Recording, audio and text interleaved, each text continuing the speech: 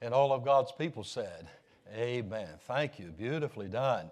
And what a powerful song about our wonderful, wonderful Savior. We have a great God today. Amen. And that should cause us to say, Jesus, thank you. Thank you, Lord, for who you are and all that you've done in my heart and life.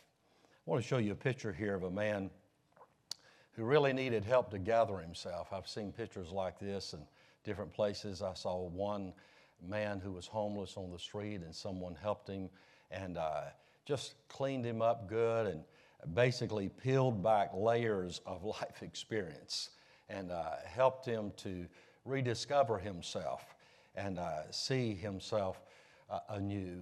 And I think about that. Oftentimes, we go through life. Life happens, layer upon layer.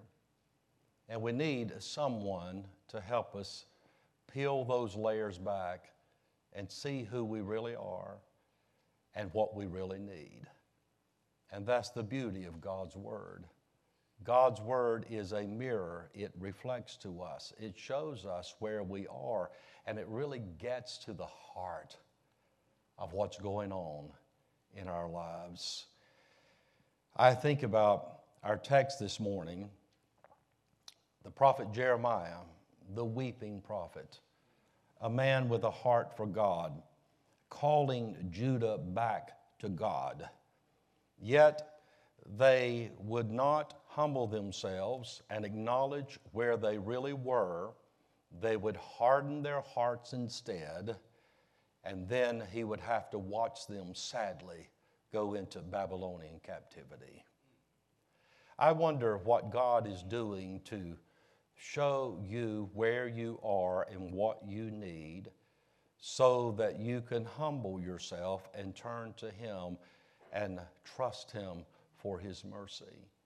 I wonder how God is working in each of our lives today to just show us, hey, this is where you really are, and this is how I can help you. With that in mind, let's take our Bibles and turn to the book of Jeremiah. Jeremiah chapter 17. Jeremiah chapter 17. I want you to stand with me, and we're going to read one verse here. Jeremiah chapter 17. We think about this. Jeremiah is giving us a picture here of what it is to trust in the Lord and His heart instead of our own. Now that's where life's victory is going to be won or lost. Whose heart you choose to follow. The heart you choose to follow today will determine the future you experience tomorrow. Let's read verse 7 aloud. Jeremiah 17, verse 7. Blessed is the man that trusteth in the Lord, and whose hope the Lord is. Let's read it again. Blessed is a man that trusteth in the Lord, and whose hope the Lord is. Thank you. You may be seated. I want you to write some things down, if you will, because God wants us to see our heart as He sees it, and then see His heart. Trust in the heart of the Lord, number one, because your heart and my heart is untrustworthy. The Bible says in verse 9 here, the heart is deceitful above all things and desperately wicked. Who can know it? I, the Lord, search the heart. I try the reins, even to give every man according to his ways and according to the fruit of his doings. The word heart in verse 9 is the center of our being, the seat of our intellect, emotions, and will. The Bible says it is deceitful above all things. The word deceitful meaning crooked, polluted, the thought of even swelling up, proud. The Bible says it is desperately wicked, feeble, frail, incurably sin sick. That's your heart and mind. So much so, who can know it? Who can discern, comprehend, perceive our own hearts? How can you really build a foundation of your life, your future, your eternity upon something that is so uncertain, unsure, unstable, undependable, untrustworthy? Oh, I think about this, and I think about how God wants to teach us today and how God wants to bring us to the end of our trusting our own heart and trusting His instead. Turn with me back to Proverbs. I want you to see this. A familiar passage. We'll come right back, so hold your place here. Proverbs chapter 3. Turn to Proverbs chapter 3 with me.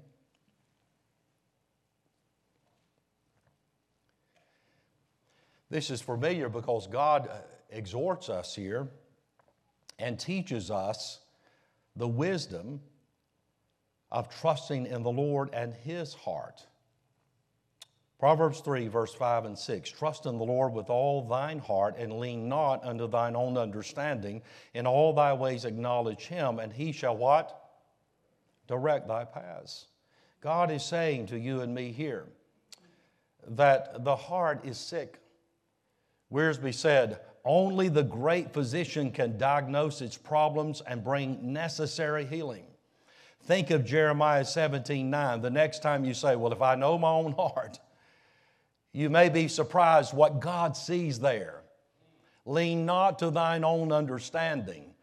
Don't say, well, this is how I feel about it. This is what I think about it. This is how I see it. If I know my own heart, my heart is sincere, and that's all that matters, is that my heart means well. Oh, be careful. Because God's Word diagnoses your heart and mind. And the Bible says all have sinned and come short of the glory of God. The Bible teaches the total depravity of man. Man's heart is irredeemable in and of itself. It cannot save itself. It cannot cleanse itself. It must be cleansed by God and the blood and righteousness of Jesus Christ, and it must be made new. Our hearts changed, made anew from within. That's what God wants us to see and understand. Your heart and mind. It's untrustworthy. We can't altogether count on it. This room has people in it today that are trusting God's heart, looking to His heart through His Word, and it has people who are saying, well, I kind of got an idea of who I am, where I'm going, and what I want, and what I need. I'm going to figure this out. I'm going to fix this. You know, I can say as a man, all of my life I've been resourceful. I had to be. I had to work with what I had and do the best with it I could, right? I could always figure it out. I could always fix it. But what happens when you come to a point in life when you can't figure it out and you can't fix it? You're going to get there at some point. All of us is going to get there at some point in life. This is beyond me. I don't know what to do. No wonder God says, don't lean to your own understanding. Don't trust in your own heart. Defer to God and His heart and say, God, give me your mind. Give me your heart in the matter. Give me your wisdom and understanding to know where I am and what's going on. Lord, help me to see it for what it really, really is. That's what God wants to teach us today. Turn with me back to Psalm 33. Psalm 33, trust in the heart of the Lord because your heart and mind is untrustworthy. Number two, because God's heart is unchanging. God's heart is unchanging. Psalm 33. God's Word you'll find here unfolding in this passage is the final authority in all of human history. It is a fixed point of reference. His Word reveals His will, which comes from His heart, the Bible says. Notice this. Verse 11, Psalm 33, verse 11. The counsel of the Lord, the Word of God, standeth forever. the thoughts of his heart to all generations. You say, well, how can I know the heart of God? Through the Word of God. The Word of God will give you the will of God. What does God want me to do? I don't know where to go. I don't know what to do. I'm in a quandary. I've been brought to a place where I can't figure it out. I can't fix it. I don't know what to do, Lord. Get into the Word of God. Go deeper into the heart of God through His Word by faith and say, God, show me your heart. Give me your mind in this matter that I will know what to do, because the Bible says the counsel of the Lord standeth for how long? How long? Forever. It is unchanging. Your heart is happy one day, sad the next. Really, it's happy one moment sometimes, sad the next, right? Our heart varies, it changes, it wavers. At some moments, we are strong in faith. And if you'll read Jeremiah 20, one moment he was saying, in essence, I don't know what I'm going to do. It's over for me. I'm finished. But yet the Word of God was burning in his heart. And so he starts to praise God. The very next verse after praising God, he says in essence, cursed be the day I was born. It seems all of my life is nothing but an unending saga of labor and sorrow. That's how fickle your heart and mine is. Why would you trust something? Why would you build your future, your tomorrows, on something that is so untrustworthy and unstable? God's heart is trustworthy. It is truthful. It is unchanging. Notice verse 4. For the word of the Lord is right, and all his works are done in truth. Verse 6, by the word of the Lord were the heavens made, and all the host of them by the breath of his mouth. Notice the Bible says in verse 8, let all the earth fear the Lord, let all the inhabitants of the world stand in awe of him, for he spake and it was done. Let there be light, and there was light. Think of that. God spoke and the world came into existence. The Bible says he commanded and it stood fast. The Lord bringeth the counsel of the heathen, those who don't know him, those who follow their own mind, their own thoughts, their own heart, those who lean to their own understanding, who do not recognize, who do not even appreciate the fact that man is fallen, man is sinful. They think that man is somewhere inherently good. You need to find that spark of divinity, goodness within, and simply bring it out somehow. That's not true.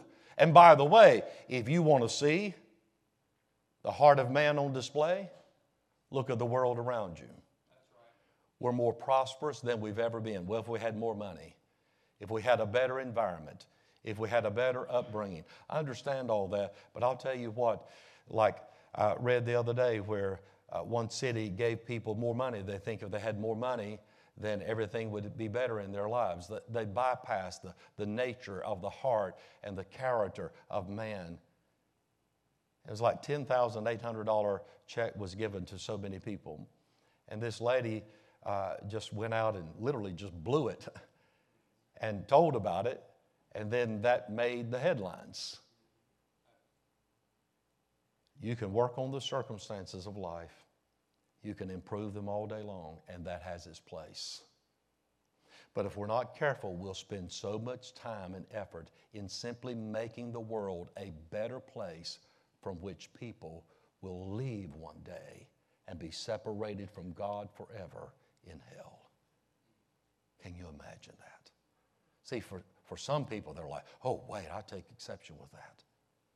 Well, the heart of man's on display. With all the education, with all the money, with all the resources that people have, does it make us more grateful? Does it make us more responsible? Does it make us more trustworthy? If we're not careful, It causes us to think that there's no work, it's all play, there's no responsibility, someone else will pay for me and take care of me. I'm free to be irresponsible and to live for myself and do my own thing. And that comes from the heart of man, which is inherently selfish, self-serving. That's who we are by nature. That's the bad news. The good news is God has a heart for us and loves us so that He loves us too much to leave us that way. He provides a way of forgiveness, a way of escape, a way that our hearts can be not only changed but renewed.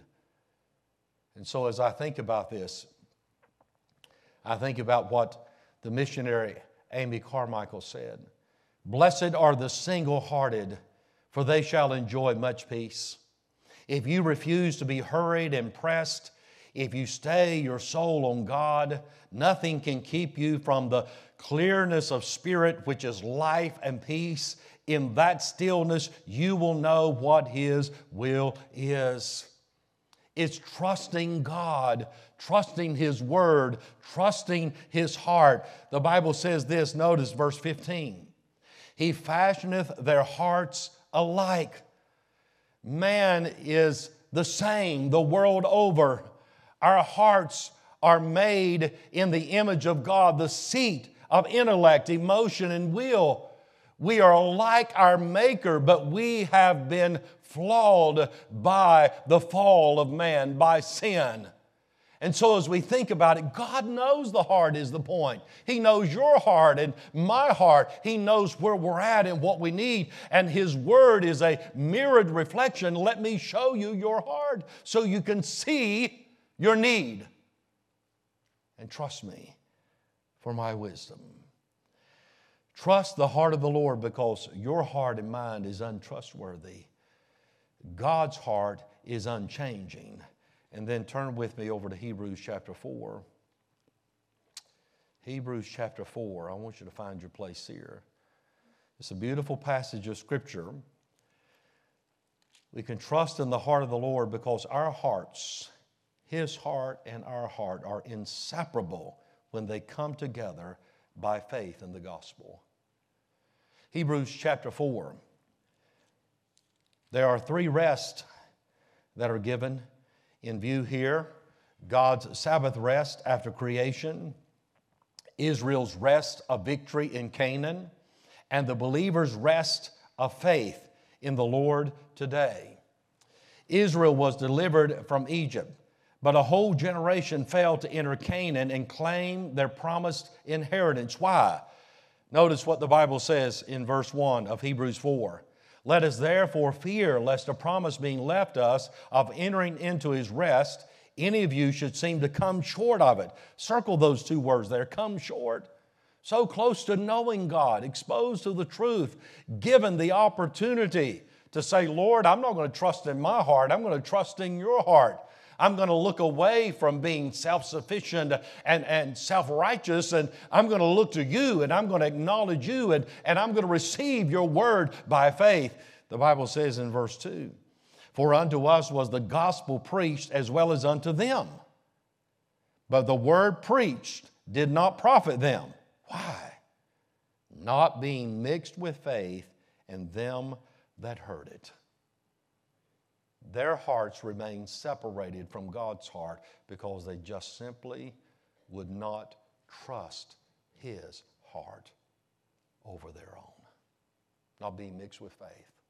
I don't need God. I don't need salvation. I'm fine without this.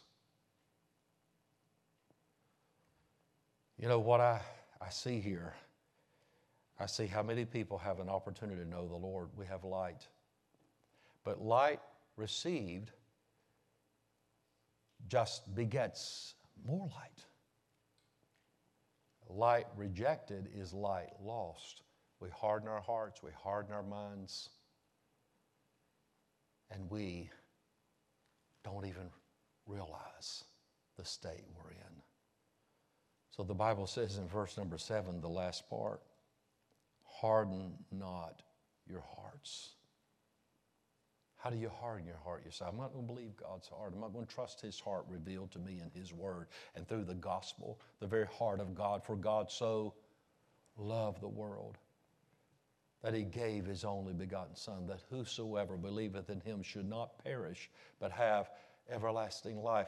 Now, that gospel is given to people, and it doesn't profit some because they just don't believe that. For whatever reason, I don't see that, I don't need that, I don't concur with that. I think maybe Jesus is one way, but there are many other ways, or I'm just not a religious person at all. So many different lines of thought and sentiment of heart that would cause someone to say, hey, that's not for me. But when you think about this, the Bible talks about we which have believed in verse number 3.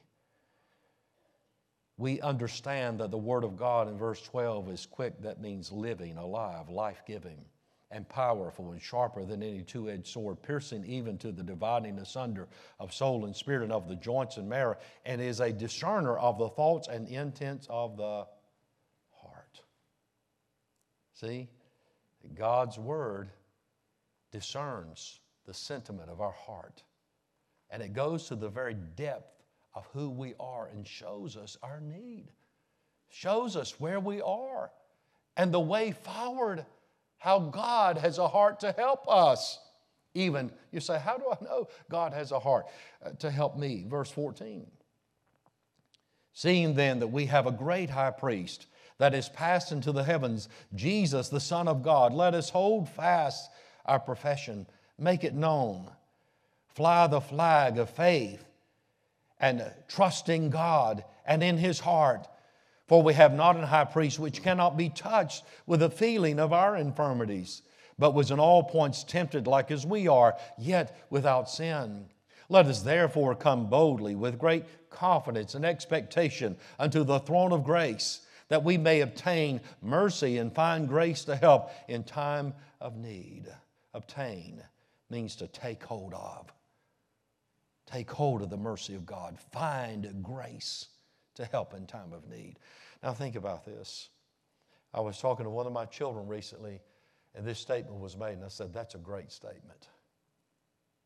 If as Christians you can go before God with confidence and know that there, whatever you've got going on in your life, you will find grace to help, you will obtain mercy in your time of need, shouldn't that be everyone else's expectation when they look to us or talk to us or come to us in our church? They're looking for mercy and grace to help in their time of need. Why did they come to start with? And wouldn't it be a shame if instead all they found was judgment and coldness and condemnation? I said, that is a great thought and a great truth. And it is it not? That's why we go before God, right? I don't pray because it's like, boy, I need some judgment in my life. Boy, I need somebody just to really come after me. I don't pray for that. I pray for mercy because I already know I deserve that, right? The Word of God has revealed to me, hey, man, you've got something in your life that you need help with. You need healing. You need forgiveness. You need grace for. And so come before your God. He invites you. He welcomes you. He wants you to come. Now, think about how God works in our lives. The Bible says, if you, being evil, love your children so much that you give them good things, how much more shall your heavenly Father give the Holy Spirit to them that ask Him?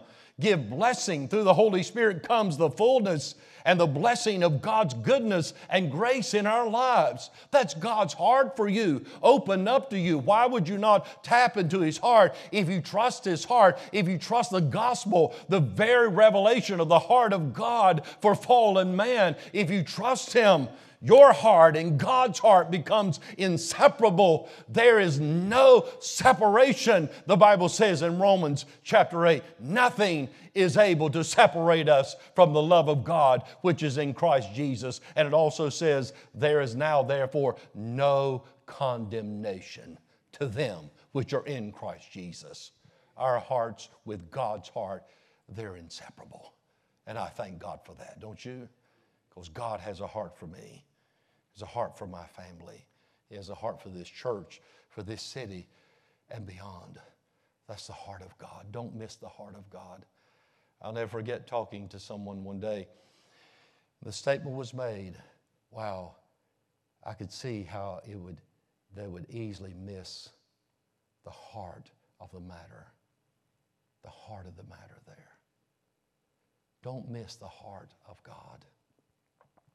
Allow the Spirit of God to pull back the layers of your life or the challenges you faced and get to your heart and show you His heart through His Word. That's what we need to allow God to do. I read with great joy a testimony that was given where one stated, my brother and I were placed, both of us, in foster homes at a young age. He was lucky. He went to a family called the Ripleys. I went through 4 different homes in 3 years, and each one was worse than the next. I'd get to see my brother every few months. Ms. Ripley would take us for lunch at McDonald's, and that's when she first noticed the scars all over my body. She immediately made arrangements for me to join their family. Back then, the word family didn't mean so much to me, but the Ripleys made me feel welcome and at home. Whenever I did something wrong, Ms. Ripley would sit down and explain why it wasn't okay. But then she'd say, you're not going anywhere because you belong to us now. Shortly after I joined the family, Mr. Ripley was diagnosed with cancer, and later that year he passed away. Ms. Ripley's entire world fell apart. They'd been high school sweethearts, and now she was alone with 2 foster kids. Nobody would have blamed her for taking us back, but instead she took us to court and made it permanent. The 3 of us moved into a single-wide trailer in Mississippi, and that's where she raised us. She worked whatever odd job she could find. We never had much, but we went out and about and spent time together, played Little League baseball, and enjoyed Boy Scouts. She must have been super stressed through all of these events, but that's not at all what I remember. I just remember the affirmation that she gave me. It was always, you're smart, or you're handsome, and you survived all that stuff because you're strong. She cried when I joined the Marines, but she knew it was my best chance for a college education, and eventually I did graduate from law school. Last year I had a daughter of my own, and that really put me into an emotional tailspin because I realized how every little choice I made was going to affect her future. And then I started thinking about how different my life could have been. Because my early development had been the opposite of what a child should be. I should be broken, but I'm not. Because 30 years ago, my mom decided to keep me. And somehow, despite all her sadness and heartbreak, she poured enough love into me so that I could heal. Now, I want to tell you, there is no doubt there is a heart united, inseparable with this mother, mom, who took this boy in. She had a heart to help him in his need. She saw his need, and she provided the love, the acceptance, the affirmation, and the environment where he could thrive, and he did. I want you to see through that. That's a picture of God's heart for you and me. He knows where we're at. He knows what we need.